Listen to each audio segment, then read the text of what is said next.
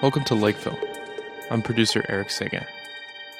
Support for Lakeville comes from two places: sponsors we genuinely love, and people just like you. If you'd like to help us keep the lights on in Lakeville, you can find our Patreon at patreon.com/LakevillePodcast. Again, that's patreon.com/LakevillePodcast. The second wave of support comes from our sponsors, places and products we sincerely, truly love. The first is Elsa's. In the 90s, a Scandinavian woman took a cab from Toronto to Montreal and opened a bar in the Plateau Montreal. The rest is history. Perhaps the best place in Montreal, if not the world, to have a lively conversation, a good drink, and some great food, Elsa's wants you to enjoy each other. Also sponsoring the podcast is Wiggle Room. Being that it's the city's most vibrant burlesque venue, a night at Wiggle Room feels like a trip back in time to Montreal's rebellious youth. Right across from Schwartz's and other Montreal landmarks, the Wiggle Room promises to entertain on the coldest winter night and the longest summer evening alike. Finally, we receive support from Good Mix, a hearty breakfast mix that really, really cares about your gut health. It keeps you full and makes your body happy. What more could you want in a meal to start your day? You can find links to our sponsors at our website, www.lakevillepodcast.com. Without further ado, here's our host, John Faithful Hamer, introducing today's episode. All right. Welcome to the Lakeville podcast. This is John Faithful Hamer. Today I'm going to be talking with Dominique LaRoche, who's an hypnotherapist who operates in Montreal and in the Eastern Townships and by Skype anywhere, I guess. We're going to be talking about all sorts of stuff. Welcome, Dominique. Thank you. Okay. So the question I get every time the two of us met through our mutual friend, Albert Nuremberg, who I've known since I was a little kid.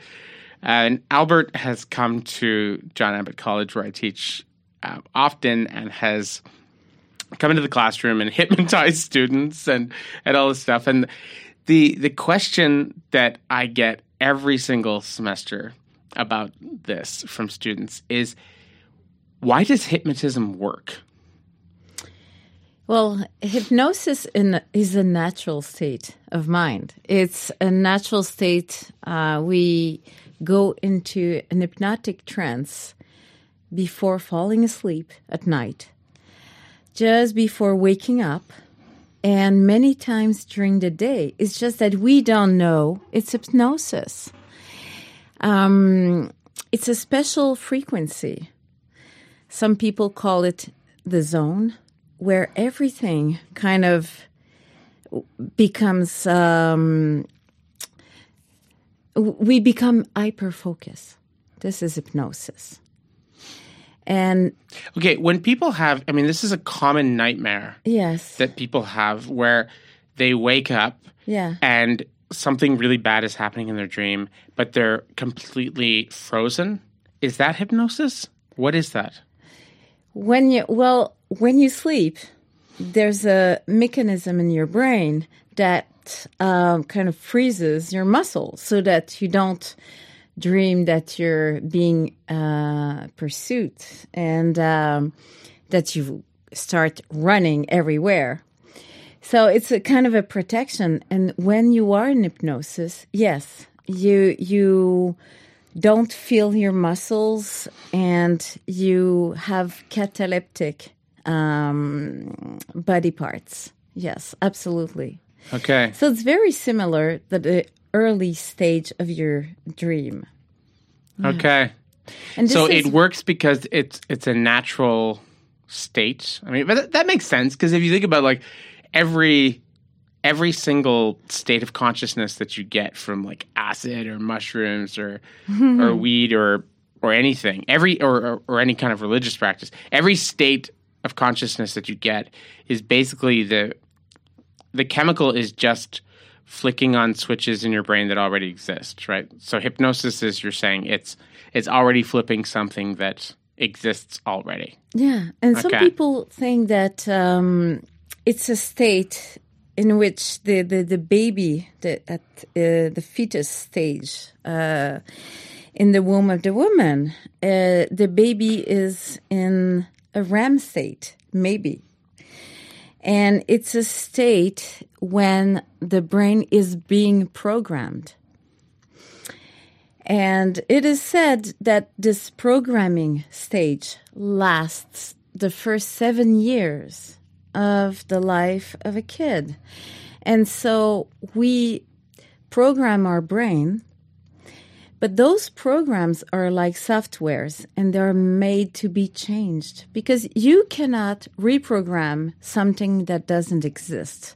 You need first to have a software in your brain and then you can change it. The problem is that we don't. We stay stuck with the early program when we are born and we encounter the first experience of a child.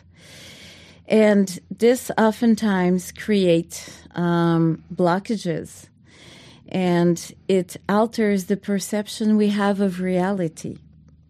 So now this is why hypnosis is so interesting as a tool. It allows us to revisit this part of our brain in the subconscious mind where the programming took place. And it allows us to redo the software, reprogram our brain. Because the reality of an adult is totally different. The way we perceive the reality when we were a 6-year-old afraid kid with not a lot of knowledge of ourselves and adult world, well, we don't want to carry that perception until we're 30, 40, 60 years old. But that's what's happening. Well, I find it's quite variable. So if like on a typical day, like today, I get up in the morning at 5:15 in the morning and I take a shower and I have breakfast with my wife and we talk over coffee and then I go to work. And I teach classes and I do different things. In my regular day-to-day consciousness, I'm like a 44-year-old man that lives in Montreal. For me, like what you're talking about, where I default to this like early programming is if I'm like really, really stressed out. Like if I'm in like, I don't know, in an argument with my wife, or if like somebody I know has just died or like committed suicide or is like in the hospital.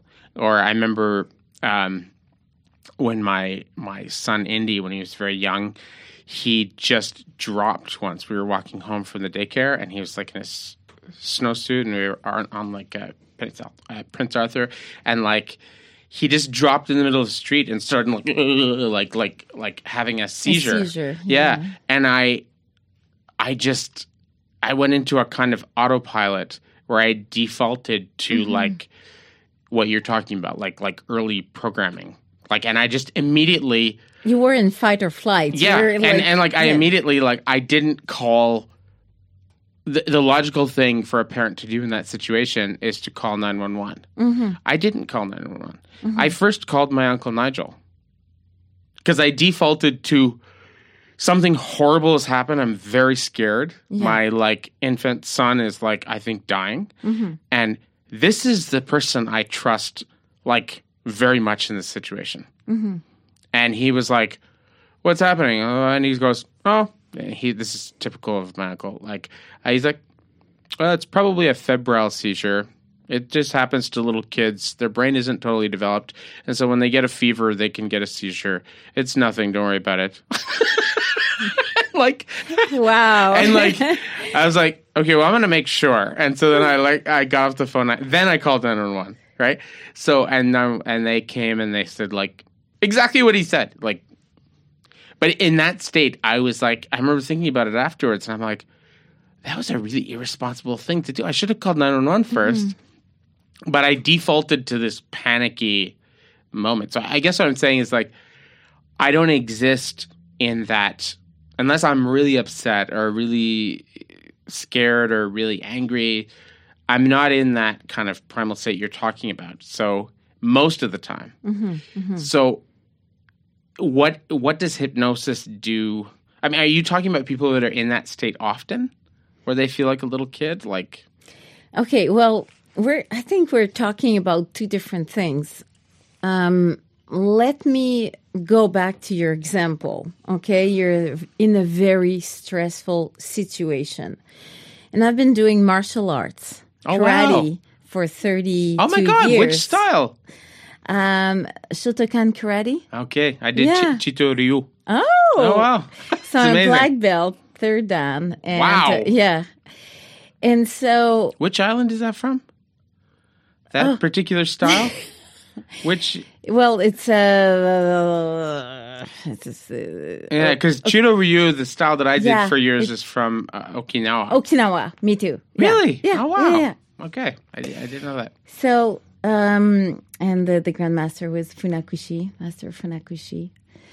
And so, anyways, what I'm saying is that when you're learning martial arts, the first thing really you're learning is to deal with the stress. So you cannot imagine a more stressful situation that somebody in front of you, your opponent, wanting to jump on you and punch you, right? Mm-hmm. And at first you just disappear in your mind. You black out. Mm-hmm. You freeze. You cannot breathe properly. You feel your face getting hot and red. You cannot think straight. You don't remember half of what's going on after a while. And you don't take advantage of the opening. Mm-hmm. Because you're in freeze. Yeah. Yeah. And you feel your legs being very soft. Yeah. And you lose all your power. Mm-hmm. You just want to go away, disappear, leave your body, be somewhere else, right? And the training of martial arts shows you how to be present, keep breathing, and keep seeing what's going on to be able to face it. And that's quite a challenge. That's huge. To stay present in front of such a big fear. Mm-hmm. And so it's a lifelong teaching and practice. But I use it all the time, driving in Montreal during wintertime. And, you're just driving, your kid is in the car, and then, woo, your car starts sliding on black ice. Mm-hmm. And this is exactly the moment where you need to be totally focused, present, seeing everything as if it was in slow motion, mm-hmm. so that you react in the best way possible. Now, our brain and body is not made, because this is the opposite situation. This is exactly the opposite that we're in reality facing. We're losing it. Mm-hmm. We stop seeing. We stop thinking. So this is a famous fight or flight. Well, actually, I teach on this, and we always talk about fight or flight, but actually the 3 default states are fight, flight, or freeze, mm-hmm. right? But the problem is for a lot of the history of life on Earth, there were, and this is still the truth. Like you take a bullfrog, right? If you have a fly, if a bullfrog is starving to death and you have a fly sitting in front of it, they can't see it. Their brain doesn't register it until it moves. Okay. Right? They can only see things that are moving. So it's like if you're camouflage, right? If something's camouflage, you will not see it until it moves. Like partridge. Right? Yeah, exactly, right? And so for most of the history of life on Earth, freeze was a very, very good strategy. Mm-hmm. If you could freeze, most of the predators would not be able to see you. They just would not pick you up on their visual field at all, right? But now, definitely in the human environment, it's not a good thing. I mean, we see the classic deer in the headlights, mm-hmm. right? Deer gets suddenly big, truck comes around the corner and the deer is standing in the middle, and people don't understand, why is the deer just staying there? Mm-hmm. It's because for most of the history of life on Earth, just freezing when something really scary was there would actually be a successful strategy a lot of the time, right? But when you're dealing with a truck coming towards you and you're standing in the middle of the street, it's not an effective strategy. If you are in a dangerous situation with another human being and they're being aggressive and they want to hurt you, or they want to freezing is not a good option in that situation, right? So, I mean, I think I did not know this. This adds so many layers of awesome. I did not realize that you were like a black belt, in many dans in karate. But the layers of amazingness on that are just amazing. Because, I mean, you surely know this, but the karate, what it means in Japanese, right? Yeah, bare hands. It means empty hand. Yeah, right? Yeah. So karate was something that was created, and the same thing goes for almost all of the martial arts in the Far East and Southeast Asia. These were things that were created by peasants and farmers to be able to deal with the drunk, armed thugs, right? Because for a long time, and it was true in Japan, this was true in Thailand, all those areas, you had people who had access to training in how to use. It was like a Game of Thrones kind of world, right? And so you had people who had samurai swords. Yeah, they were allowed to wear weapons. They had armor and they had weaponry, and they had often horses too and things like that. And they would it's like a bunch of imagine if we had no Canadian state, no American state, no police, anything, and the Hells Angels were running everything. Yeah. And so these drunken bikers, with weapons, can just go around at Rule will, the world. raping and pillaging, doing whatever they want, whatever they want. And they would, on a fairly regular basis, if they just came into your town, they would steal all your stuff,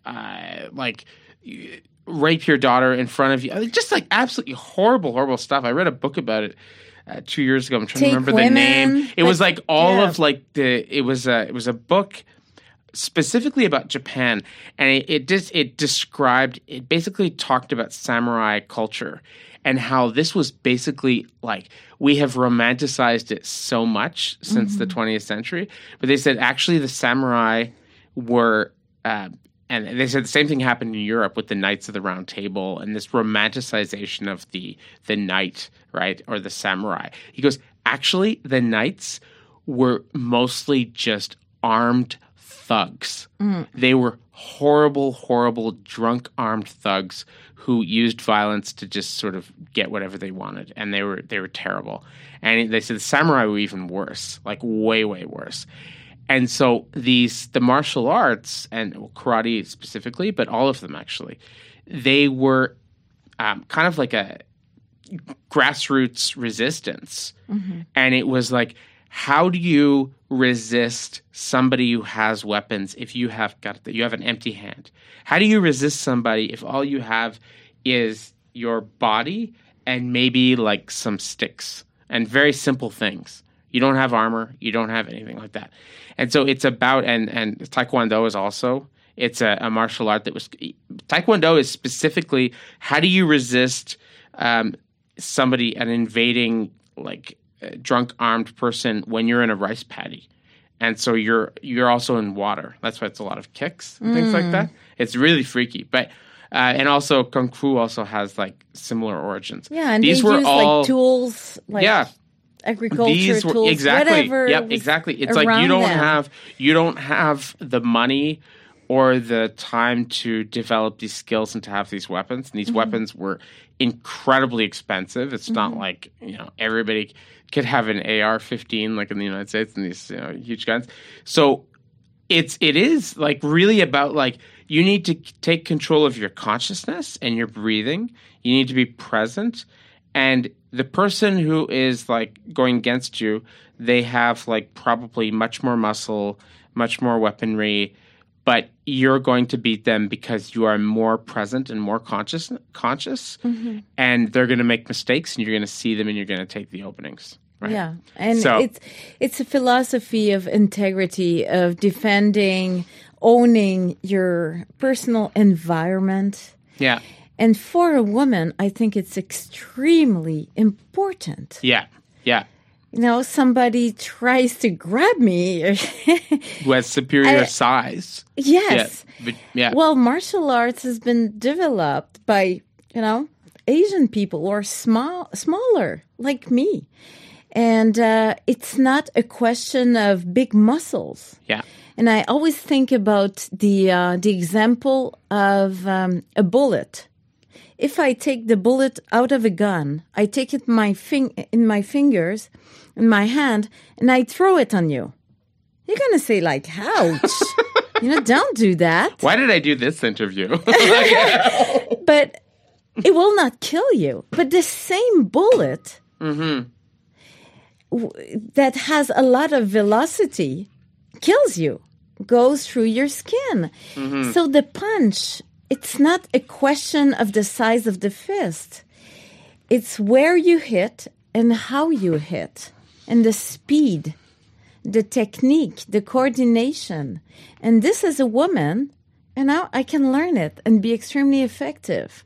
So all this, to relate to hypnosis, it's a matter of not seeing yourself as, oh, I'm a woman. Oh, I'm shorter. I don't have, any man can beat me or be stronger. No. You work with what you have and you own what you have so that you make sure you make the best to the full potential of who you are, physically and mentally. So physically, you make sure you control your environment and you're present when you need to be present. And mentally, well, I like to think about hypnosis like the mental martial arts. Sometimes we're not present. We are not at our full potential and we don't understand why. Why we lose our mean when we're in front of, a big man with red hair. Or if it's that guy from Game of Thrones, I'm totally afraid of him. The wildling guy. Oh my god! Yeah. That triggers you, and you don't know why, or you cannot speak in public, or you're extremely afraid of cars, or going out in a crowd. So you don't own your environment. You are not at your full potential. You're all of, closets with things that you don't know what's behind the doors. Who wants that? So let's open the doors and see how the subconscious mind interacts with the conscious mind to alter the perception of the world. And this is exactly what hypnosis allows us. So I said it's a natural state, an altered state of our mind. And so everybody can access this subconscious mind. It's part of us.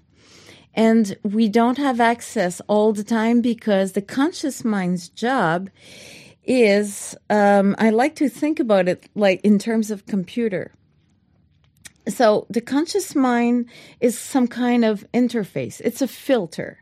If we have access to all the data since the day we're born, it's too much. We have to segregate. We have to filter what's important and what is not. In a crowd, when you go out at night, you want to focus on the person who sits in front of you and have a conversation with you. You cannot listen to 10 conversations at the same time. You'll get crazy. You will not be able to function and understand. The world is the same thing. We have to narrow our focus. So this is the job of the conscious mind. Now, all the information is in the subconscious mind. And the conscious mind decides what we need to access when. And some memories are there. They are interactive, but we don't even know that they are interactive with our world. And the altered state, which is called hypnosis, allows us to put the conscious mind asleep. Kind of, okay, relax. Let me access that part of the brain safely and see which part of reality interacts with my daily life. So it is really, really fascinating. Yeah. And I like to give an example. I used to date a guy. I will not tell his name. But, no, we would have to delete that.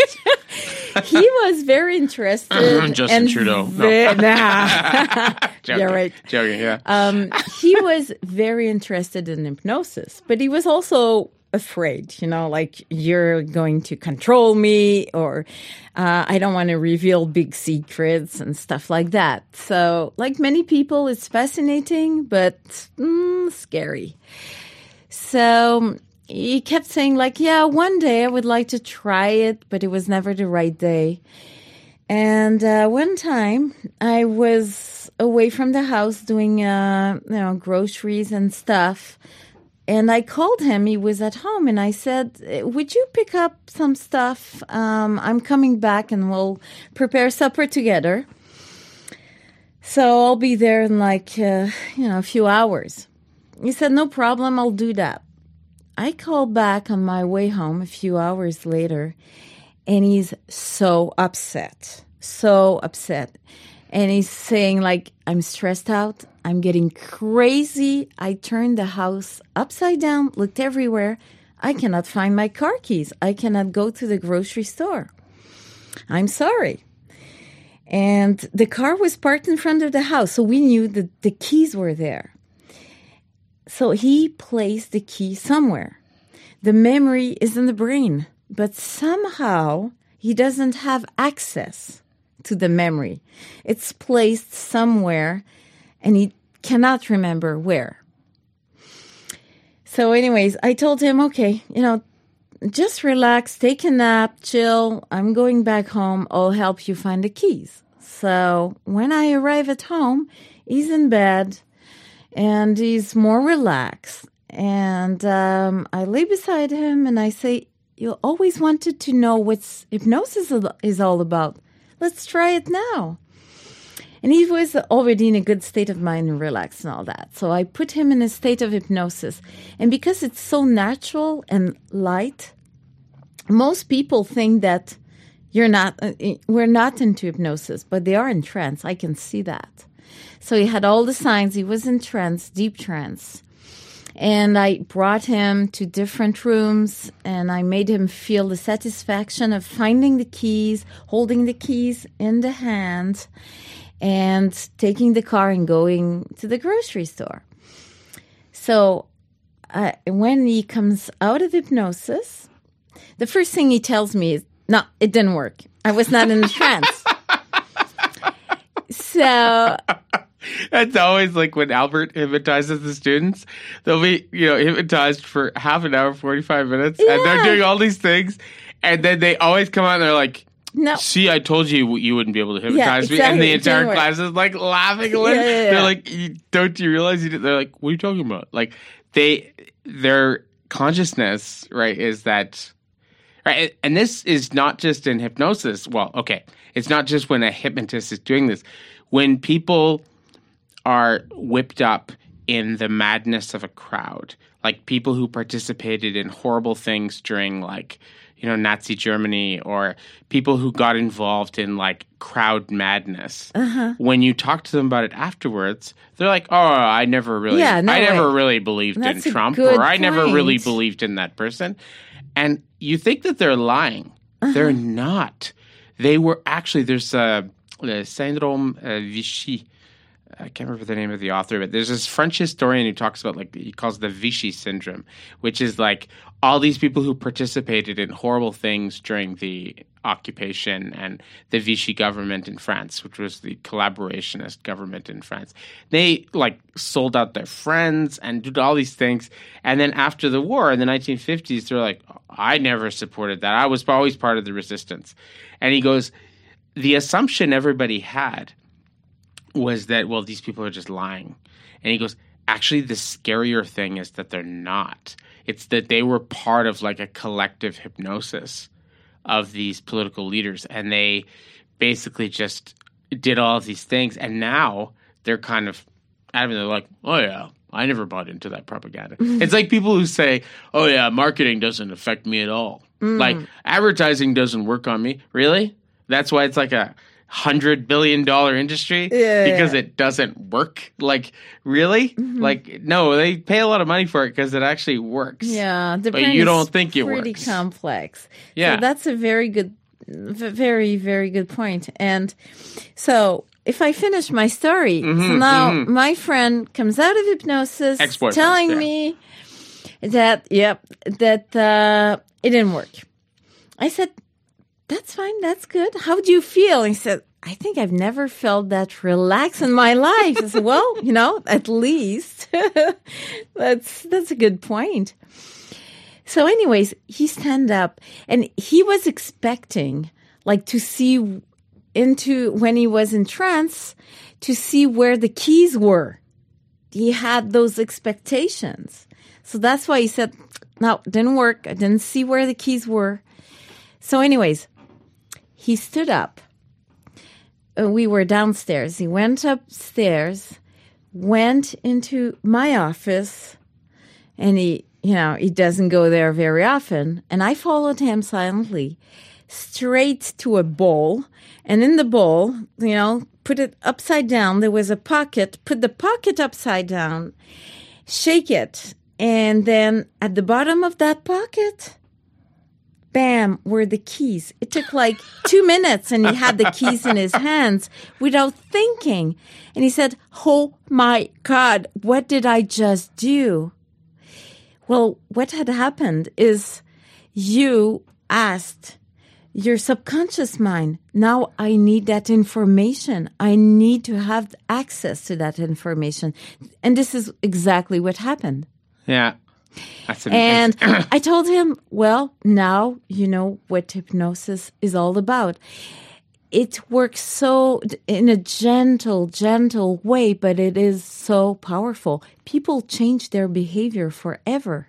Sometimes it takes months, and then I see them again. And I said, how do you feel? Well, nothing much. I changed job and, I'm not with my girlfriend and I'm not.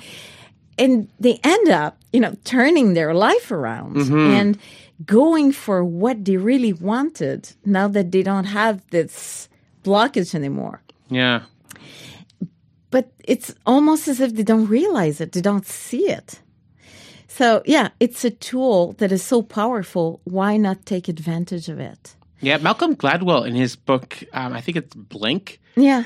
He talks about hypnosis and how he's talking about these two different phenomenons. I think it's like in sports and in law enforcement and all these different things. They talk about choking and I think, what is the other one?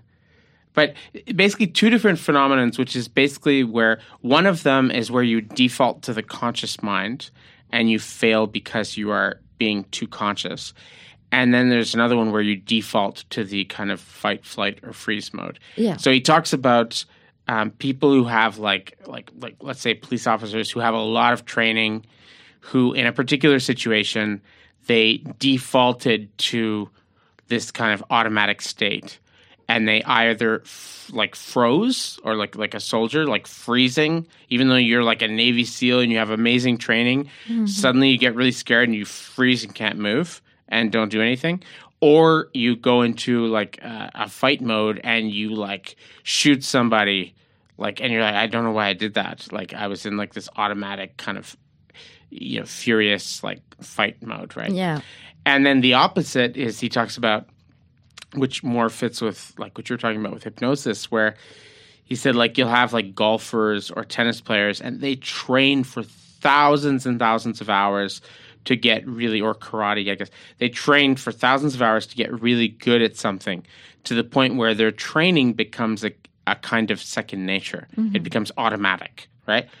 But then something happens in the fight or in the golf game or the tennis game where they just become really self-conscious and they start thinking about it. And the thing is when a tennis ball is coming at you at 90 miles an hour, you can't think about it. You have to respond automatically with your training. And so if you start overthinking it, as they say, if you start using the conscious mind to respond to a punch or to respond to a tennis ball, you're not going to be fast enough. Yeah. Right? And you're going to be horrible. And so he has these stories in the book about these famous golfer who he was one of the top golfers in the entire world. And for some reason, in a particular game, it was he was thrown off his game. He was not in the right headspace. And he just started overthinking every single hit. And he was screwing up like crazy. Mm-hmm. And by the time they got to the last hole of the game, his opponent who won, he was also one of the best golfers in the world. He could see exactly what was happening. And he went up to him and the guy was crying and he gave him a hug and he's like, "I'm so sorry. I know exactly I've been exactly where you are. It's horrible." Yeah. But it's he was saying that for a lot of activities, for an MMA fight or a pro tennis game or a golf game, you have to be in a kind of hypnotic state. Where you are just completely in the zone. You are completely relying on your training, on your years and years of training. And that has become an automatic. You are not relying on the conscious mind at that moment. You're relying on something. We were talking about before the interview started, we were talking about, what Albert says about why Trump destroys people in debate. It's because he's in that kind of totally kind of loose, limber, kind of limbic zone where he's responding on autopilot from some deep place, right? Well, if you want to hit a tennis ball that's coming that fast, you have to be hitting from that place, which has been trained by your training, right? But if you somehow get really self-conscious or nervous or insecure, you're going to be thrown off your game and you won't be able to do that. Right? Yeah. So. Or like a punch you mentioned, and it happened to me during a competition. Oh, wow. When, and it was a lifelong lesson. I remember to this day. When did this happen? It was a competition a long time ago, a karate competition, and I was told, prepare your attack and your combination of punches and kicks. And so in my mind, it was almost like a choreography. Yes, exactly. You have to Kata think. is choreography, yeah. Yeah. But when you fight, you have to clear your mind. So I was in front of my opponent and I thought, okay, I'm going to do the choreography. And I thought about that. 2 punches and then 1 step and then a kick and a punch and blah, blah, blah. And so you're not in the present moment.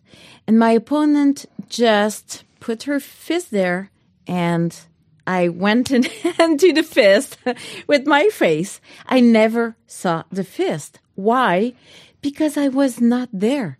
Mm-hmm. I was in my head thinking about the motions. Yeah. So yes, you have to practice. You have to train your body like crazy.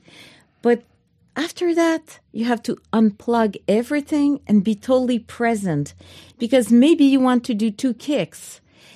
But if you're present, you're not alone. You're with your opponent. The opponent moves. Everything is fluid, organic. And if you're present, you'll see the opening.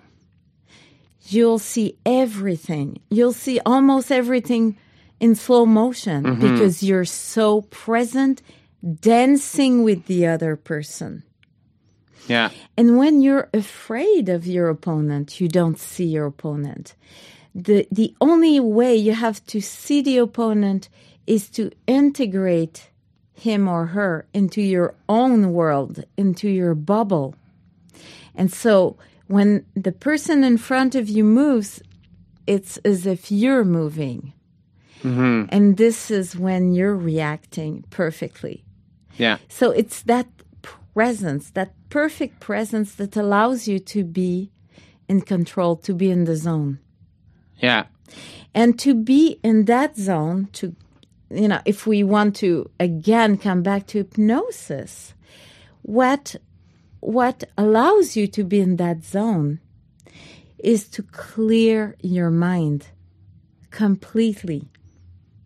Yeah. So it's like a computer, like there's no other background processes happening. Yeah. You unplug everything. You're in the moment. 100% of the processing power is on the moment, right? Exactly. Yeah. Exactly. Which a lot of people don't realize is actually possible. Mm-hmm. Like they think people are just being, like when they see a movie where they slow down a very intense scene into slow motion, they feel like that is just art. And it's just like something that couldn't possibly happen in real life. It actually can happen. I mean, it can happen in a fight. It can happen. I mean, I think probably the first time that I really experienced what you're talking about, the slowing down, was I was 25 years old. And my wife and I were like, well, she was my girlfriend at the time, but we were with like some friends and we were tripping on mushrooms. And we were like, we had eaten like tons of mushrooms. And we decided to go for a walk in the park in Baltimore near our place, which is Wyman Park. It's a beautiful park. It was designed by Frederick Law Olmsted, who's the same person who designed Mount Royal Park in Montreal. He designed Central Park in New York. It's a beautiful park. So we're walking through there, and we were down by this stream. And I'll never forget this. Like, there was a duck that kind of just came out of the bushes and was flying. And it was flying, like, literally, like... in slow motion. In slow motion. Like, I could see and hear the way it was flying. I could see it in, like, slow motion, like, moving forward. And then all these things like started going on. I was like, oh my God. Like, and I couldn't, and I asked the other people there, I'm like, did you also see that duck flying by in slow motion? They're like, yeah, that was kind of weird. And everything was slowed down. And I realized this isn't like a hallucination. This is what my brain is actually capable of if I am completely focused on the moment. I can have a much more like rich, full color, many pixeled experience of reality that is always there. But the reason why things are much more stripped down is that most of the time, 95% of my consciousness is devoted to like thinking about a bunch of other stupid shit. And and I'm only really paying attention, giving like 5% of my consciousness to like what's happening around me. So if I actually was giving all of my consciousness to the moment, yes, this is how vivid and crazy this shit could be. And it was it's amazing. It's like and I want to go back to that because it's so interesting. But so to be in the complete presence, if we relate it to hypnosis allows us to clean the subconscious mind of those little triggers that all the voices in our head that triggers the fear, the fight or flight, the, oh my God, it's going to be like the other time. And it blocks the presence. So when we, through hypnosis or meditation or other kind of work, we kind of go back to what's in our subconscious mind and filters reality for us. And we deprogram that. Like, no, this is not a danger. This will not happen again. This was a one-time deal. It doesn't have to tint, to color the next experience. Well, you have a much more present, strong reality perception. And when you are in hypnosis, when you are in a trance, I always notice that all your senses are enhanced. like you said, like your experience of the duck flying in slow motion. When you're in trance, you feel more the touch. You hear better, you smell better. Everything is increased, as if you were on a mushroom trip or something. Yeah. Because you don't have a filter anymore. You're hyper focused. You're present. Nothing is changing, altering your reality. And I'm thinking every time, oh, this is how it is supposed to be. And our brain can give us such a marvelous experience of life. Why settle for less? But we don't want to be super, super present all the time, right? Like if I'm getting dental work done, or if I'm getting if I'm in a lot of pain, I don't want to be super in the present at that moment. But you want to control it. And hypnosis allows you to control that too.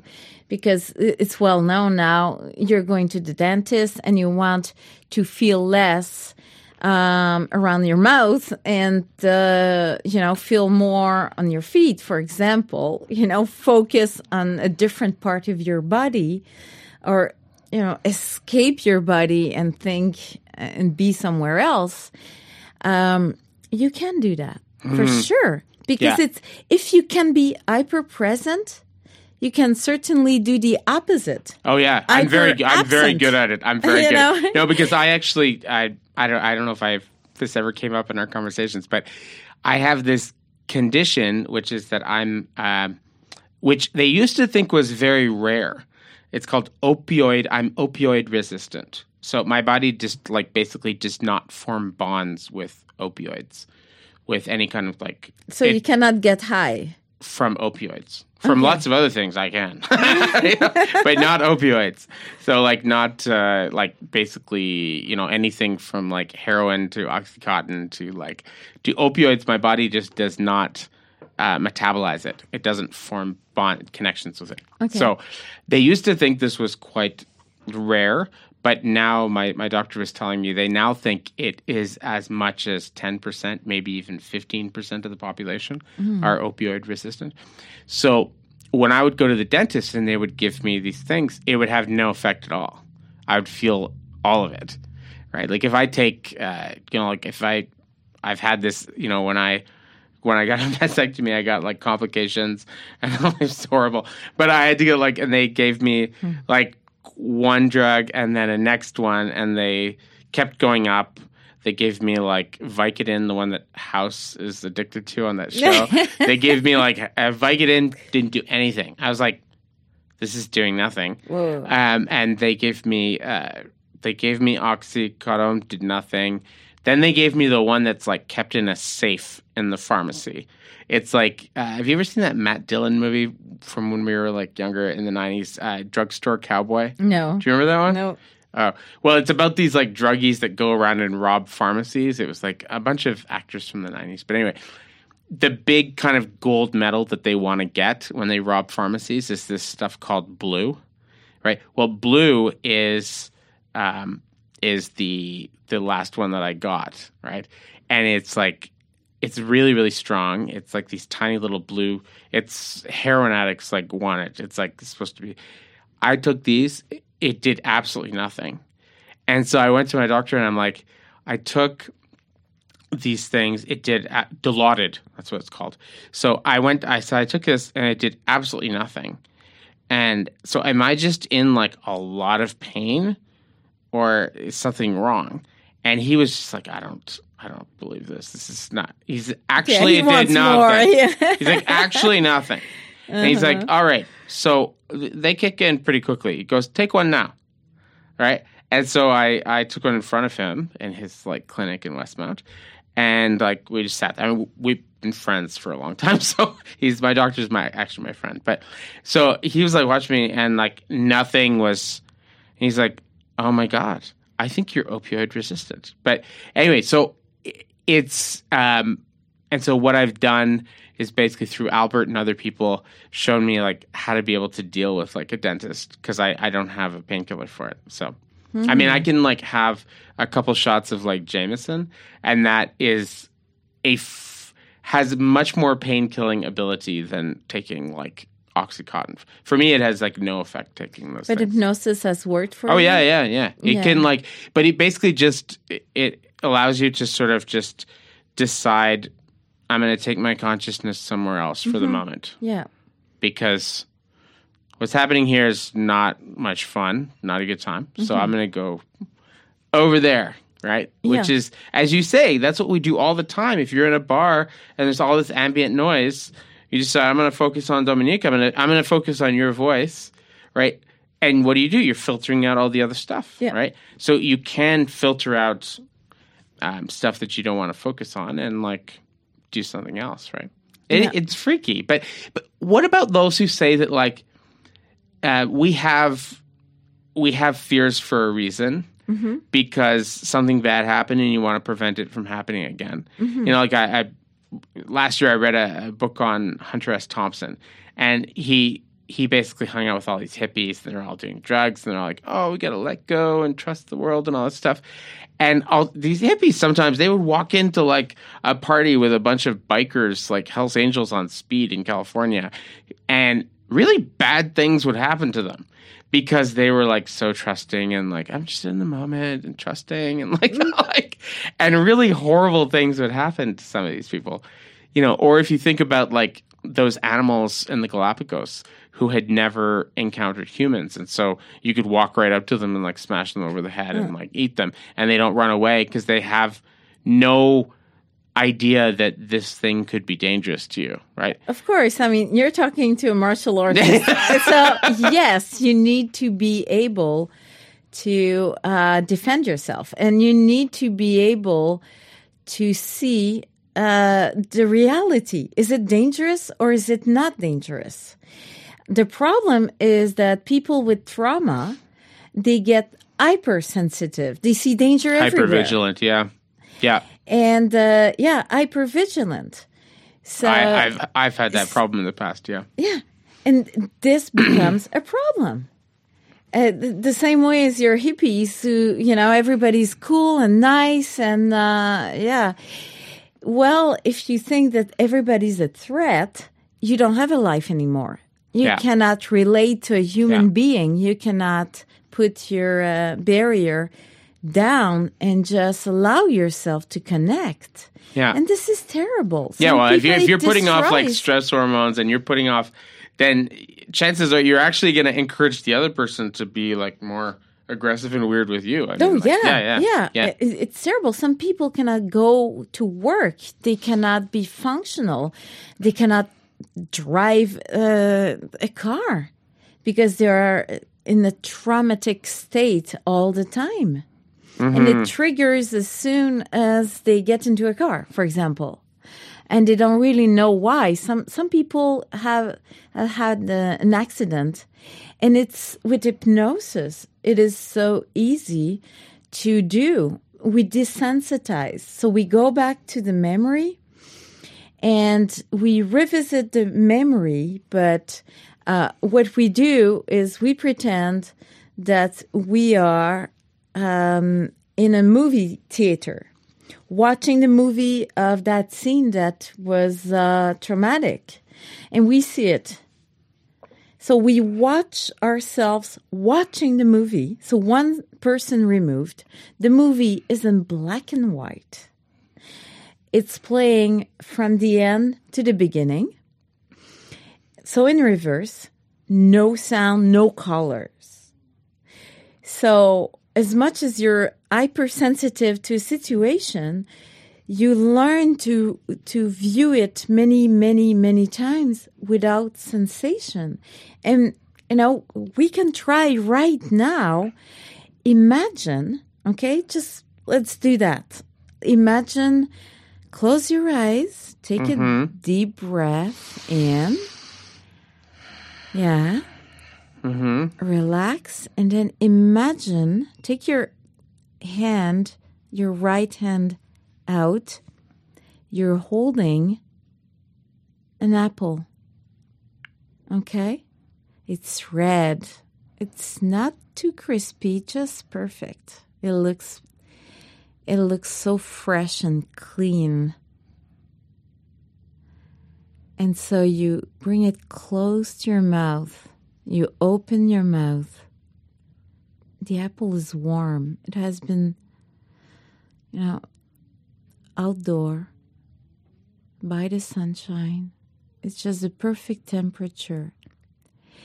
And so you just dig your teeth in the apple. Yeah, and you feel all the taste, the texture, the juice of the apple, the sweetness of it. So personally, I'm producing saliva, okay? Well, and I'm it's really weird. It's weird, okay? I'm having this experience, okay? And the more I was actually picturing the orchard in the Eastern Townships where I was. Yeah, with the sun and it's warm and it's a big one too. Yeah. So the more vivid it is, the more present you are to the experience. Now, if you do again the same experience, but the apple has no texture, no flavor, no color, no smell, no memory attached to it, there's no sound, nothing. You don't feel it when you dig your teeth in it. You will desensitize the experience. It will not be present as much. Mm-hmm. So that's what you do. You revisit this experience. And my mom is really good at that. Mm-hmm. My mom is so good at that. She's always been like, if my mom talks about a bad thing that has happened to her, like in the past, like, I don't know, some bad experience, my father's horrible. Anyway, like if she had she's talking about like a bad experience she had when she was younger, dealing with like, whatever. She talks about it, and it's exactly like you say. Like the way she talks about it is completely in black and white. Mm-hmm. Like she has no amnesia. She remembers everything that happened. It's not like she's like a crazy hippie, like, oh, everything is wonderful, and I don't remember it. She can tell you in detail all the bad things that happened, at different points in her life, and bad relationships and bad stuff that happened. But the way she talks about it, there's no emotion. There's it's no like emotion. An empty shell. It's almost like she's telling you about something she read in the news, like this is earlier on today. Excellent. But this is what we want. The opposite. Well, she meditates all the time, and she's like a very, very spiritually advanced person. Okay. But when she's talking about a good memory, it can be a good memory from like 30 years ago, 40 years, 50, and it's in full color. Like IMAX. Like it's so vivid. She can smell the apple. She can feel the hot of the fruit. She can like feel it. She gets excited. She's like a little kid. She's so excited. So her good memories, she remembers in vivid, full color, surround fucking sound, IMAX, everything. But her bad memories, it's just black and white. Yeah. It's like reading an article in like Le Devoir, like in the morning. It's like, oh, a horrible earthquake happened there and people died. Like she knows all the details. She's not like, retarded, like the kind of like hippies that Hunter S. Thompson's talking about in his book, right? They would walk into a very dangerous situation. But it has no power over her. It has no power. It's not a trigger. Yeah. And it allows her to be present and to keep on going. Because hypnosis doesn't erase the memory. It just allows the memory to be in black and white and be what it is. It is just a memory. It's something that happened, but why do we want it to be, affecting negatively our life over and over again? Once is enough when it's a bad memory, when it's a bad experience. So let's make sure that we don't repeat it. We don't play again the disc every day of our life. Mm-hmm. So, and it's a big handicap. So to learn to be able to just put it in black and white like your mom is a very powerful tool. Mm-hmm.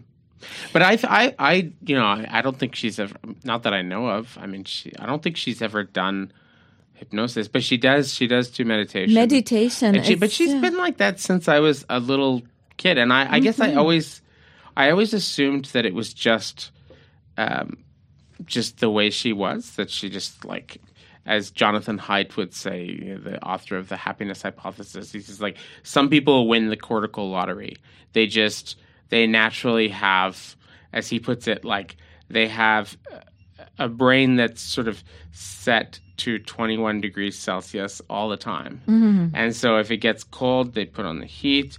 If it gets hot, they put on the air conditioning. They always stay like at a really comfortable, like emotional state, right? Mm-hmm. And he says other people, they are naturally kind of depressive. They're naturally at 14 degrees all the time.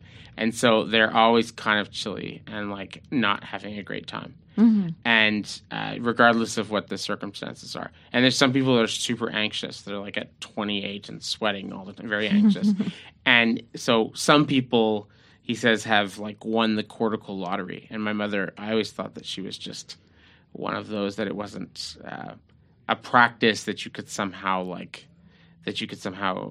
hone, right? But I'm sort of interested, just as kind of an aside, I'm sort of interested in like how this evolved, right? Like, because it makes sense to me that if we were living in our ancestral past, if we came into a new environment and there was like a poisonous snake or like a scorpion or a spider that like bit us, right? And it's very traumatic and you're sick for like 4 days and you have a fever and you almost die, but then you survive.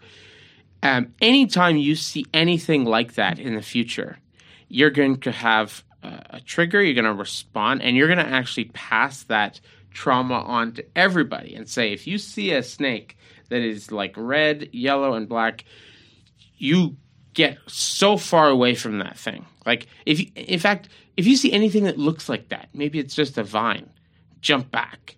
Like, and you can see how that would have been the humans that had that capacity for remembering trauma and passing it on to everybody you know.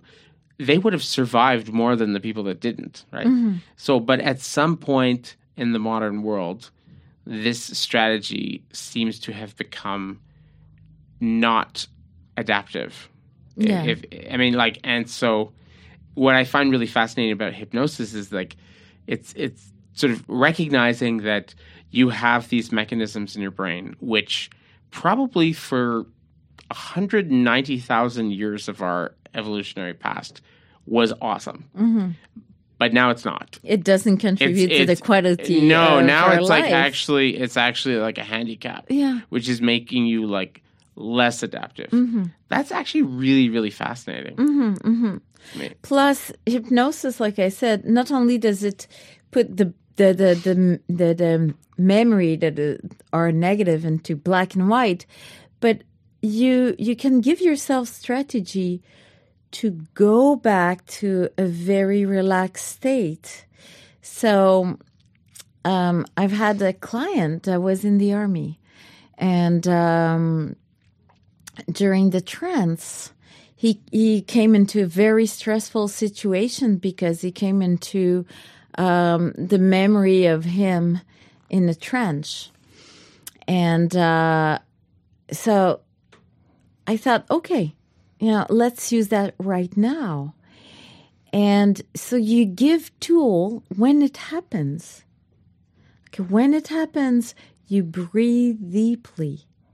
And then you go back and you construct a memory based on reality. Let's say you're a gardener and you love to be among your garden of roses, and this is when you feel at peace, in control, you feel confident, safe.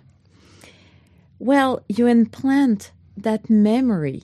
So whenever you feel like you're losing it, it's too much for you, then go back to that garden of roses and feel again. You can anchor this feeling of power and trust and calmness. And it happens, bam, automatically. And this client called me back, and he went into a parade and he heard the sound of cannons during the parade. And it just threw him into a state of trauma. But then he went back to this fond memory that was put in a part of his brain as a resource. And he said, right away, I became centered and relaxed. I could dig, my feet into the ground and smell the roses and feel calm again. And the more you do that, the more it becomes like, okay, I've got it. I'm not losing control anymore. I've got the tool to just have a life and be centered and really have a grasp on that situation. Yeah. And after a while, it doesn't trigger the same way. It's so amazing. I went to, when I was in undergrad at Concordia, I remember there's this guy that I became friends with who he had recently come back. He was a Canadian peacekeeper, and he went, when Yugoslavia broke up, and he was a Canadian peacekeeper in Bosnia. And he just saw all sorts of horrible things. And at one point, his group, they got ambushed and they got captured by these Bosnians, and they were tortured, and they cut off part of his finger. He had a missing and they did all this stuff where they just kind of terrorized them. But one of the things they would do is they kept them in these rooms, and they were tied up. And they would play this kind of dance music, really loud all the time, so they couldn't sleep and they couldn't do anything. And so they were released, but he had all these kind triggers. And so I remember once we were in Reggie's, the pub at Concordia, and we're just all hanging out, and we're all kind of history students and everything. And I can't even remember what song came on, but some song came on. And he just suddenly freaked out. Yeah. He got frozen. He got very, very anxious and weird. And then I didn't totally pick up on what was going on. My friend David actually picked up on really clearly what was going on. But I didn't. I was kind of oblivious. I kind of always am. And he slammed down his drink, and he just ran out. And anyway, a couple things like that happened over the space of 6-month period. And then he finally went and he saw a hypnotist or a hypnotherapist. I mean, I just heard about this later on from him. And what they did was God, it's been a really long time, but it was something would take him back to good memories. And then would splice in some of those songs that they played on repeat when he was in Bosnia. And they would play those songs and mix them with good memories to basically take the sting out of the scorpion, to take the sting out of those triggers to the point where it just didn't work anymore. And it was really fascinating because it worked, right? It worked. He's totally fine. I mean, I haven't seen him in a long time, but last time he completely got over it. But the process that he described, what I found really interesting is that you probably know this 1,000 times better than me, but it sounded very similar to something that I did when I was a kid. When I was a kid, I had this I was really arachnophobic. I was afraid of spiders, a lot. They really freaked me out. But I really liked to go in the woods and look for snakes and salamanders and explore around the woods and everything. And there were spiders there. And so being afraid of spiders was really getting in the way of something that I wanted to do. And so I decided I was going to try and get over my fear of spiders. I was quite young at the time. So I went to the library at my school at the time, and I looked up phobias. And they said if you wanted to get rid of phobias, you had to desensitize yourself. And they talked about like how you desensitize yourself. And so I got like a book, you know, like one of those kids' books, like, you know, The World of Spiders, where it's like all like kind of mostly pictures and like text and stuff. So I got like a book from the library, and I would kind of like in little bits be like, I would look at it kind of like one page and like really freak. So I gradually desensitized myself to like looking at all the pictures in the book. And then when that got to an acceptable level, then I started watching like a nature show that had like a bit on like spiders, and forcing myself to like watch. Now this is like live, right? It's moving and a color and it's real. Like, and I would get desensitized to watching video of it, right? And then like that gradually became okay. And then gradually there'd be a spider in a web like on a window outside my apartment building. And I would like look at it and like force myself to like and be like more okay with it. And it took about like maybe like a year and a half. But I got to the point where I bought a tarantula from the pet store, and I had a pet tarantula that would walk on my arms and stuff like that. I'm not afraid of them anymore at all. Mm-hmm. But the process that he described that this hypnotherapist did was really, really similar to how you get rid of the standard way that you get rid of a phobia. Mm-hmm. It's through gradual desensitization. Yeah, changing the associations and It was very, very similar. Mm-hmm. But when I brought up this comparison, he didn't like it. he I don't know, for whatever. It seemed like an obvious like analog to me, but he was like, no, that's totally different. Mm-hmm. That spider is an irrational fear. Like, the fear that I have is, like, something that actually happened that was dangerous. If you got bit by a spider and you almost died, like, then your fear of spiders would be maybe inconvenient for you, but it would be, like, smart and reasonable. He's like, yours was just totally irrational. Mine was, like, based on an actual horrible experience. But you can still reprogram your brain, you know, to change a fear into a positive experience or curiosity. You see the spider and, is it that type of spider? And, you know, what type of web does it create? So you have a different reaction in your brain. And we can do that. It's in our power to do that.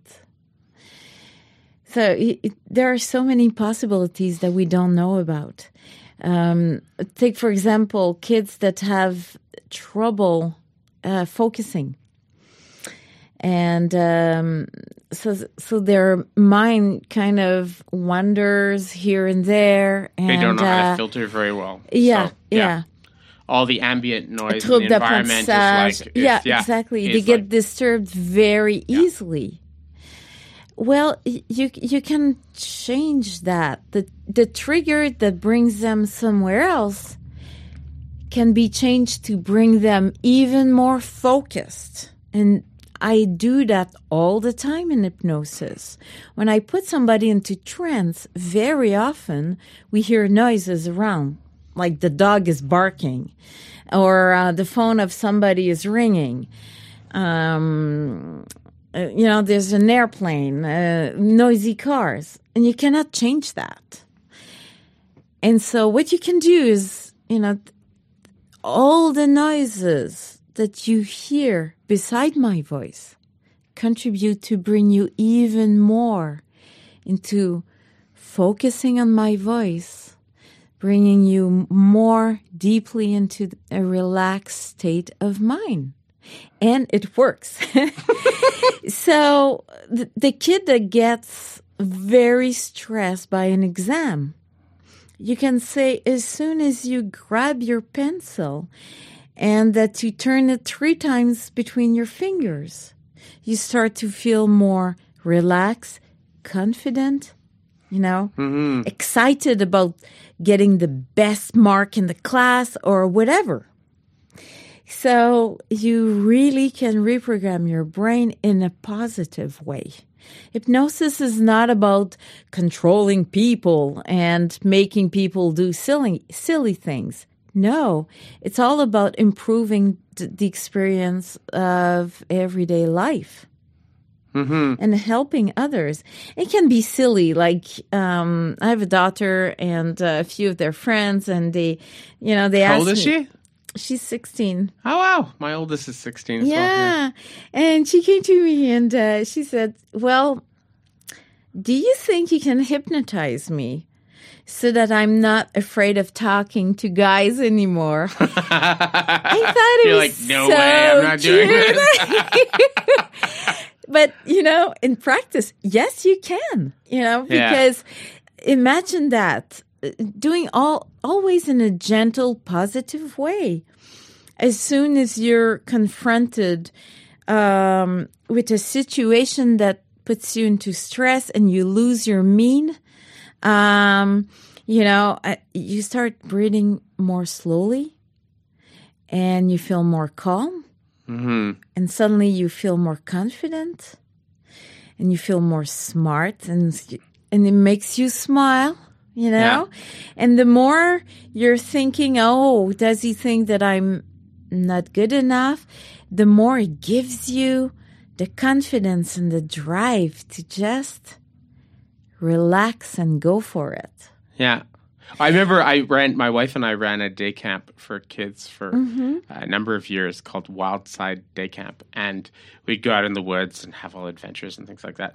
But I remember there's a couple times, but there's one time it was really fascinating because my younger son, Indy, they were both very good climbers, but Indy was like a cat. Like he would just, when he was quite young, could climb up a tree like a monkey, like so far up that the top is going wah, wah, wah, like this. And people are like, oh my God, there's a 4-year-old, a 5-year-old is like really like very, very, and he could go fast and go way up like a monkey, like so fast. He was an amazing, amazing climber. He still is very, very, he has that amazing, like the balance of a dancer, like just like a really amazing, really, really good balance. And so we would be like going around like in the woods, let's say, and we're crossing on a bridge over like a stream. And he would just hop up onto the railing and walk along the railing, like a little railing like this on his, like do like not even, there's like a far drop on the other side if he trips, right? And he would do this all the time. And this one kid who was just absolutely in awe of him. He's actually like, This kid is my nephew. It's one of my sisters, her son. And he said, how does Indy do this? How is he able to? I would be so afraid of falling. How is he able to like do all of those things? And he asked me this a couple of times. And then I said, well, I'm pretty sure I know, but why don't you ask him? And so he asked, and Indy was older at this point. Indy was like probably 10 at this point, 10 or 11. And Indy's response without any hesitation was, I'm not afraid of falling. I've fallen before. It's not so bad. If you relax, be careful, it's not so bad. And I think a lot of confidence. We have this idea, that from like stupid positive thinking ideas from the 20s and 30s and 40s and 50s, we have this idea that positive thinking is all about having this insane overconfidence in your own capacities and capabilities. I think it's actually something else. I think actually like healthy confidence is that you're not afraid of making a mistake. You're not afraid of mispronouncing a word. You're not afraid of like having like by accident a booger coming out of your nose when you're talking to the guy, or like farting, or like you're not afraid of messing up. You don't think that like a mistake is going to be so bad, right? And the confidence comes not from thinking you're superhuman. It's from embracing your humanity and being okay with like, it's okay if I make a mistake. Yeah. Like, it's okay if I have lipstick on my teeth. And, like, it's not so bad. It's not going to be so bad. Like if I make a mistake. I think, and right after that happened, I sent Albert a message and I was like, I gotta tell you, it's such a great story. Yeah, what a lesson. And he was like, and he said, yeah, well, that's basically like with a lot of like the energy of improv and a lot of is that you're not afraid of making a mistake. Yeah. And if you're not afraid of making a mistake, that gives you a huge advantage over the people who are, which is like pretty much everybody. Yeah. Right? So like with your daughter, it's like, it's not that you have to sort of hypnotize yourself to think you're like the best thing ever. It's like... Or make you want to go to each and every guy and test yourself and your flirtatious new you. No. Absolutely not. Yeah, it's just to realize that Put aside your fears and just be yourself when you want to be. Yeah. And also, I think a lot of that, I mean, I don't know if we're always conscious of it, but a lot of that is about embracing a certain kind of fatalism, right? And I think there's a healthy level, there's an unhealthy fatalism, which is bad. And you see that in like subjected peoples, and you see this in like battered wives and like people who've been very oppressed. They have a very unhealthy fatalism where they don't feel like they have any control over their life and they just kind of let things happen to them. That's not healthy. But I think there's a healthy fatalism. And a healthy fatalism is where you recognize that there are things that are out of your control and you can't do anything about them. And so probably you shouldn't stress about them very much. Mm-hmm. And what you should focus your attention on is on the things that you can control. And look at those things and try and like prepare for those. But something weird happening, it could happen, but you probably can't do anything about that. Yeah, and I think don't think about it. Being overconfident and being underconfident, can you say that? Underconfident? Or like overly anxious. Yeah. Overly anxious? Yeah. Is the mirror image one of the other? It's the same thing. Delusionary in both delusion. directions. Yeah. It's allowing your fear to overplay or downplaying yourself. It's not being present to the actual reality. You have your limit and you have your potential. And this is the reality you're dealing with. And you're facing that. Not more, not less. Mm-hmm. And I think this is when you really feel in power. And I want to say something again about hypnosis because we're talking about all the potential uses of hypnosis. Well, when you are in trance, when you are into hypnosis, you are very open to suggestions. You are in a programming phase. And so you don't have this critical mind saying, oh, no, that's not possible. Oh, no, you're not that. No. And because you're so open to suggestions, you're so easily reprogramming yourself. This is the time to say, when you feel anxious, try acting this way. Try being present. Try this, try that. So this is the powerful tool of hypnosis. It's going into this space where you can reprogram yourself. And this is why when we see in stage hypnosis, the hypnotist saying to a person on the stage, well, now you can do kung fu, or you can be a bird, or you can be a cat, or you can sing, or you don't have that much filter. You're so open to suggestions that there's no voice saying like, no, you're not a cat. You cannot say that. It's a little bit like improv. It's just like, okay, I'm a cat. Let's do it. Yeah. Everything is possible. For a certain time, you're limitless. Within what you allow yourself to be and to do.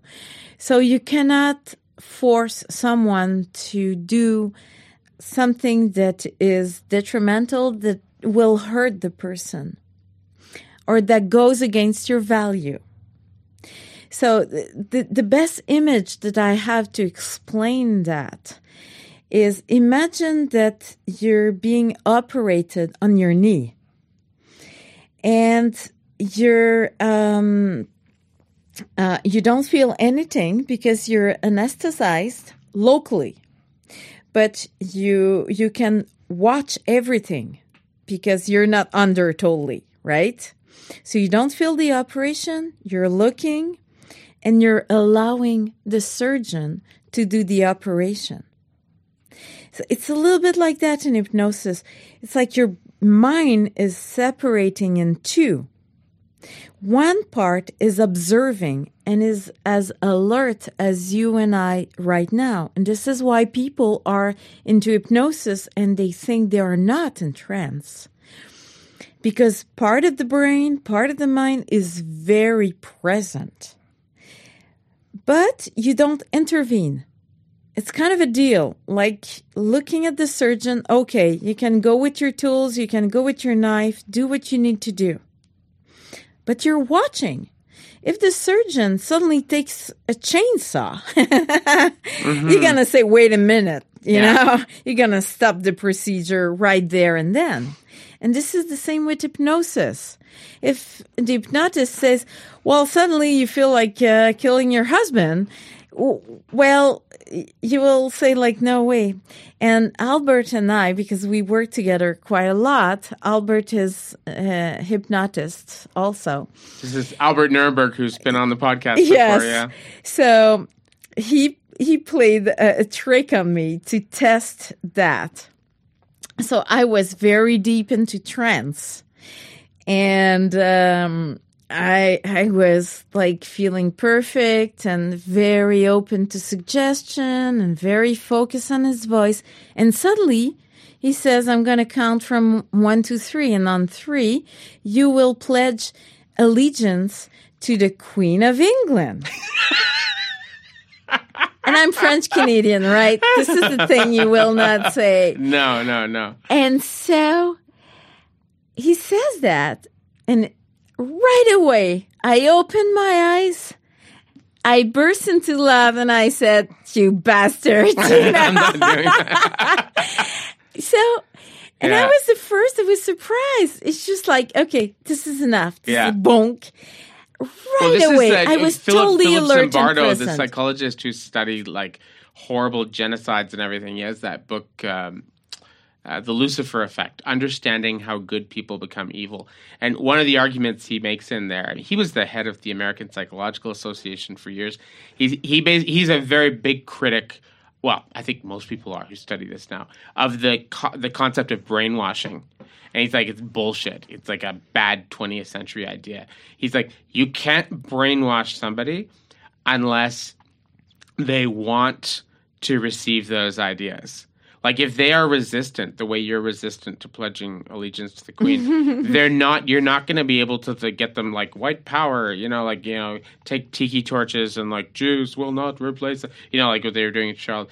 Like you can't get people to do that unless they already have it in them and they kind of it accords with their values. They're just not like maybe saying it consciously, like out loud all the time. It wants to come out, and they don't want to take responsibility. Right? But that's a really, really good point. And I think also, like you got me thinking, you said French Canadian, but like if you read like Samuel Champlain, like and the Jesuits when they first came to this area, like they described in vivid detail how they would watch what would happen with the Mohawk warriors when they would have warfare and they would capture somebody. And one of the games was they would torture them to death for a couple of days, sometimes like a week or two. And they would like cut off fingers and toes and they would cut off and take off a piece off your leg and like cook it and eat it in front of you and do all this stuff. Ew. And it was kind of like a game. And in these accounts, they were just amazed because these warriors, they would smile and laugh and stay totally calm. They wouldn't pass out. They wouldn't be sweating. They would like, oh, wow, that must have been very tasty. And they would like completely be right. And you read accounts like this and you look at the video footage of the Vietnamese like monks like sitting there in lotus position, pouring gas over themselves and lighting in protest against the Vietnam War. And they burned to death and they're totally calm. They don't move. They don't scream. They don't do anything. And you hear accounts like from the Roman Empire where the Stoics would would kill themselves like if they were dishonored calmly without any like shouting out in any pain, or the samurai committing like hammer. So clearly these are ways that our mind can work. Like these are people that basically took control of their reactions to things and were able to basically disconnect themselves from their reactions to things.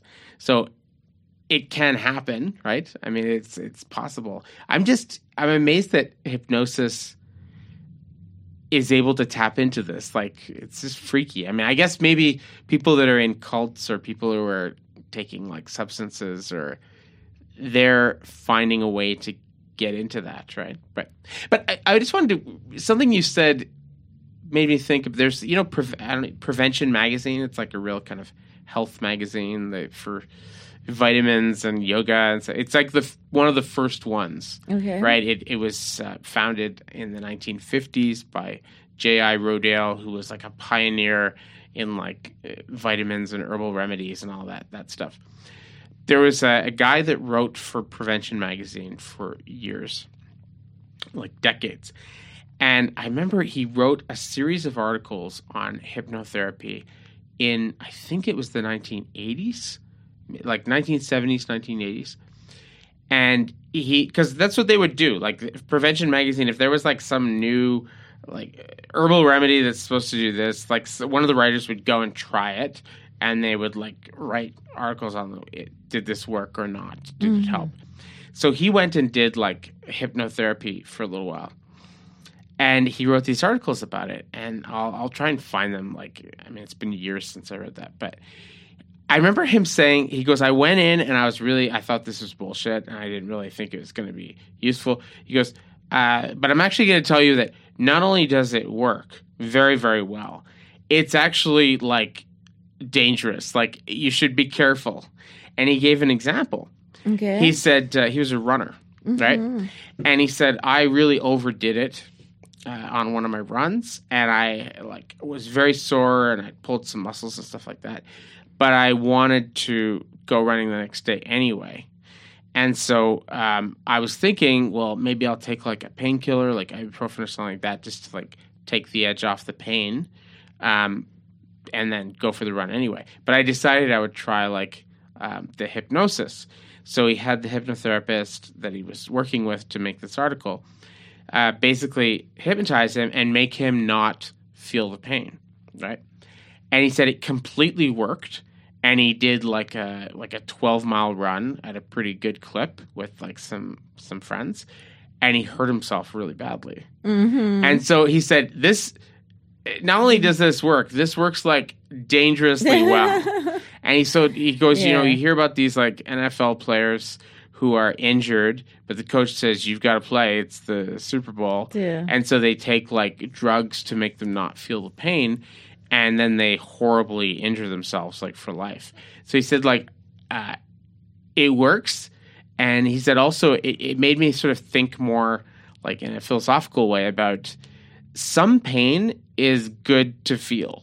Oh, right? Yeah. I mean, sometimes some fears are good. Yes. Like those hippies that I keep going back to, like, going into a dangerous situation with some very sketchy guys. Your spidey sense should be tingling in that situation, and you should not go in or leave very, very soon, right? That's a healthy response to a dangerous situation. Yeah. So he was saying, like, my pain was an intelligent response to actual damage, and I should have listened to it. Yeah. And so he said, hypnosis, it's great if you're trying to get rid of a pain that's long gone and it doesn't mean you any harm, like an allergy, right? Like if you're allergic to cat dander, that's a stupid allergy. I'm allergic to a bunch of things. It's dumb. Dust does not mean you any harm. Like it's not like, hantavirus or like HIV or some horrible like H1N1 crazy Spanish flu. It doesn't mean me any harm. And yet my body's overreacting to it, which is causing me a great deal of discomfort. So he was saying sort of if hypnosis can work on your irrational fears, that's a great thing. But he goes, I fear that it's been a very long time since I read those articles. But he goes, I fear that if this power is used by like people in a bad way to make them get over like good fears or good taboo boundaries. Like he goes, one of the things he mentioned, I can't believe I can remember this so clearly. He said, I can imagine like a sleazy salesperson who wants to get over their sense of shame at lying to people or at like swindling people because that shame and that blushing and that hesitation of, wow, you're a really sociopathic freak, like that is like giving them a hesitation and making them like seem a little nervous and is, not working right. He goes, this is so powerful. He goes, I can imagine that you could like go into hypnotherapy and say, get rid of all of my sense of shame. Like, and it would work in the same way that I didn't feel any of the pain of my sort of pulled muscles and like, so, and I ran this run really, really well the whole time. And then I had to pay for it after. He goes, what if people of like low morals like used this to be, I want to be Donald Trump. I want to be able to like lie without any hesitation and just like, I don't blush and I don't hesitate. No and comment on Donald I can Trump. I can look right in the eyes of the person and just like lie, right? Like, okay, but what about, you said that our body is talking to ourselves. And I always notice very often my body is smarter than my mind. My body knows when something is wrong before I notice it myself. You feel discomfort. You feel some kind of a little something in your stomach, your unease. It often takes place in your body. You're in front of somebody that is overly aggressive or not pleasant. Just stop and look at your body. How tense and, closed it is. Yeah. It is. So we can use that in hypnosis. And we have a protocol that we learned at school is, take that pain. Give it a shape. So you say that in trance. And when you are into hypnosis, talking to your subconscious mind, the most efficient way is to talk through metaphors and images. And so you say, okay, if you were to give a shape, a color to the pain you feel in your stomach, how would it be? Okay, give it a name. And, sometimes it can be like a black, dusty, gooey ball. Or I've seen octopuses. I've seen like weird stuff. yeah. And it's okay. It's your subconscious mind that talks. Let it talk. Don't judge anything. Just say it as it comes. Okay, take that gooey octopus. And that is called like... G's. Okay, take G's, take it out of your body. Put it in front of you. Look at it now. Sometimes it changes shape when it's out of your body. How do you feel now inside your body? A little better? Okay. Now, take that gooey octopus. Ask it, what message does it have to tell you? And it sounds childish.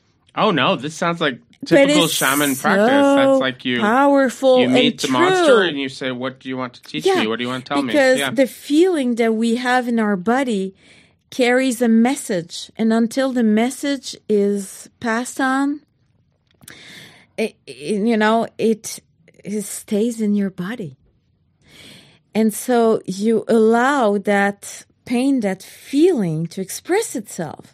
Be careful, I don't trust that situation, blah, blah, blah. Okay, perfect. Thank you. And you repeat it to yourself.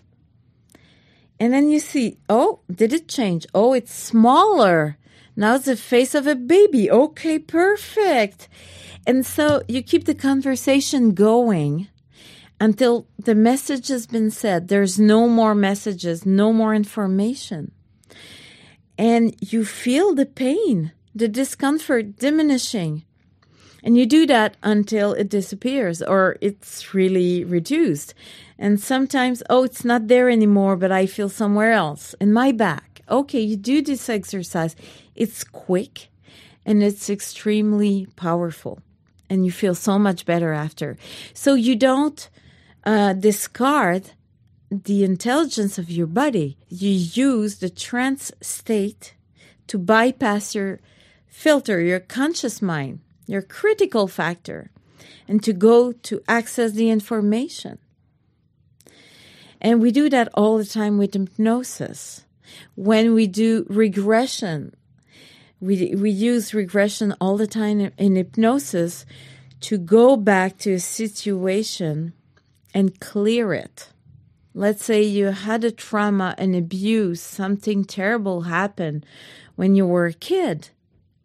Well, this kid that has been traumatized, that didn't feel safe enough or heard or protected, is still a part of yourself that expresses herself or himself every time you get triggered. That's a kid that talks. So you need to allow that kid to express the fear.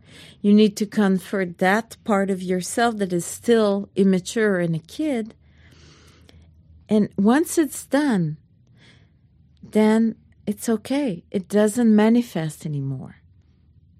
That's so beautiful. Yeah, that's amazing. Yeah, That's the so adult beautiful. in you took charge. Now you know that every time the kid feels unprotected, left alone, not loved, unsafe, the adult part in you is there to take charge, to hug, to give comfort, to take over, to secure the situation. It's amazingly efficient.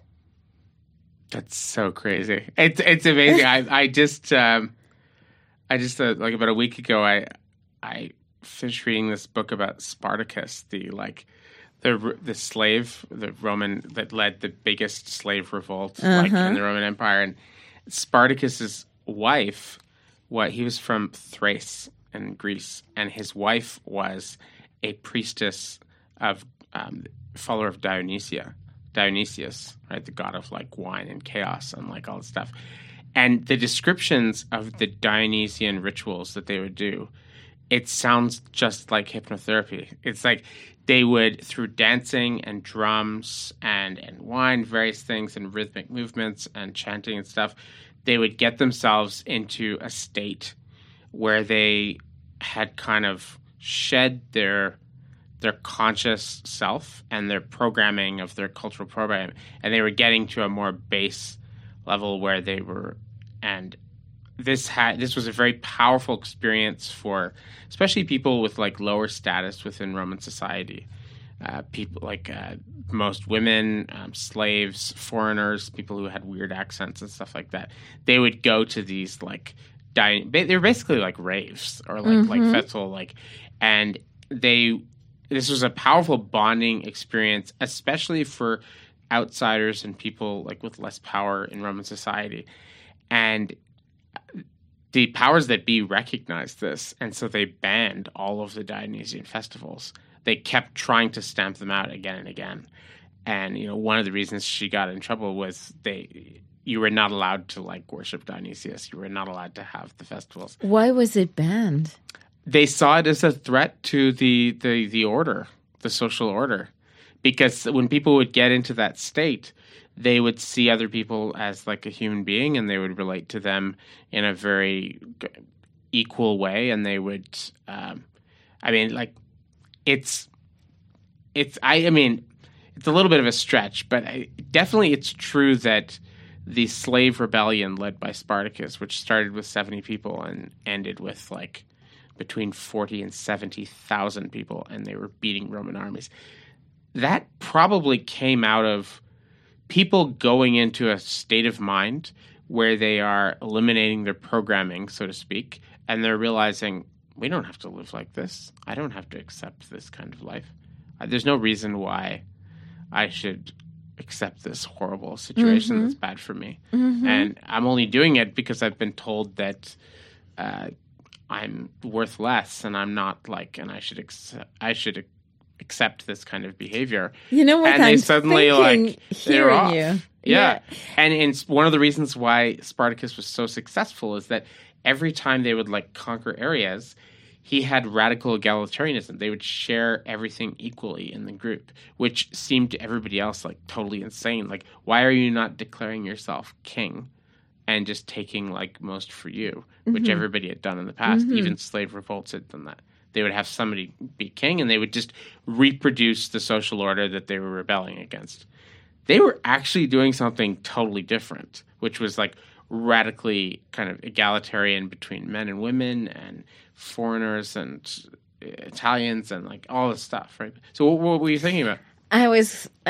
Listening to you, I'm thinking, wow, it's almost as if they were in a trance during their daily life, being conditioned that this is the reality. There are classes and you're less deserving than a king, and it's normal to be oppressed and all that.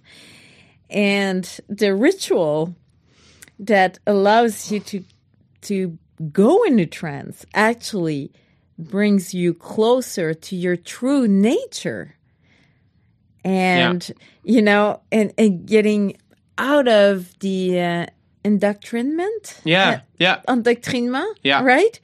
Indoctrination. Indoctrinations thing, like, why am I living like that? Why is society built like that? So, it's almost like the trance is the reality that we know. No, it's breaking the kind of the indoctrination, right? Like exactly. I watched this movie, which was so disturbing. Don't watch it. But it was a documentary about circuses, and it was specifically focusing on elephants. And apparently what these circus people would do is, if you're a traveling circus, you don't have like the equipment that you would need to properly restrain a full-grown elephant is really expensive and unreliable because they're so powerful. So what they do, this is so evil. What they would do back in the day, like Barnum and Bailey's like circus in the 19th century and the 18th century and up into the 20th, is when the elephant was young. First of all, they'd like shoot his mother for the ivory when he's young. But they would take like a young elephant, and when they're small, they would put a really, really like crazy, like tight shackle on their foot, and it would be so tight, and it would have a chain and a post, and it would be so tight, and when they would like fight against it, it would cut into their skin and would like hurt like crazy and cause them to bleed, and it would get infected. And so gradually, after pushing against it again and again and again and having horrible experiences all the time, they would come to the conclusion that resistance is futile. Don't try and like fight against it. Well, then the elephant would grow and get big, big, big, big, big. And now it's a giant elephant. And apparently these circus elephants, they would restrain them with not very big shackles and chains. Like a small like shackle, metal shackle with a chain, hammered with a stake that was not...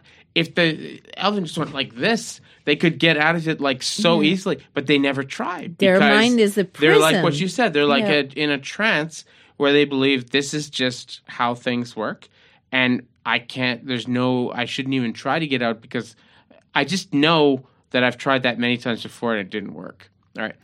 And so, but every once in a while, for one reason or another, an elephant would, very often it would be like an elderly female elephant who is getting a little bit kind of senile or a little bit like, like elephant Alzheimer's or something where they like are forgetting their programming from earlier on because their cognitive function.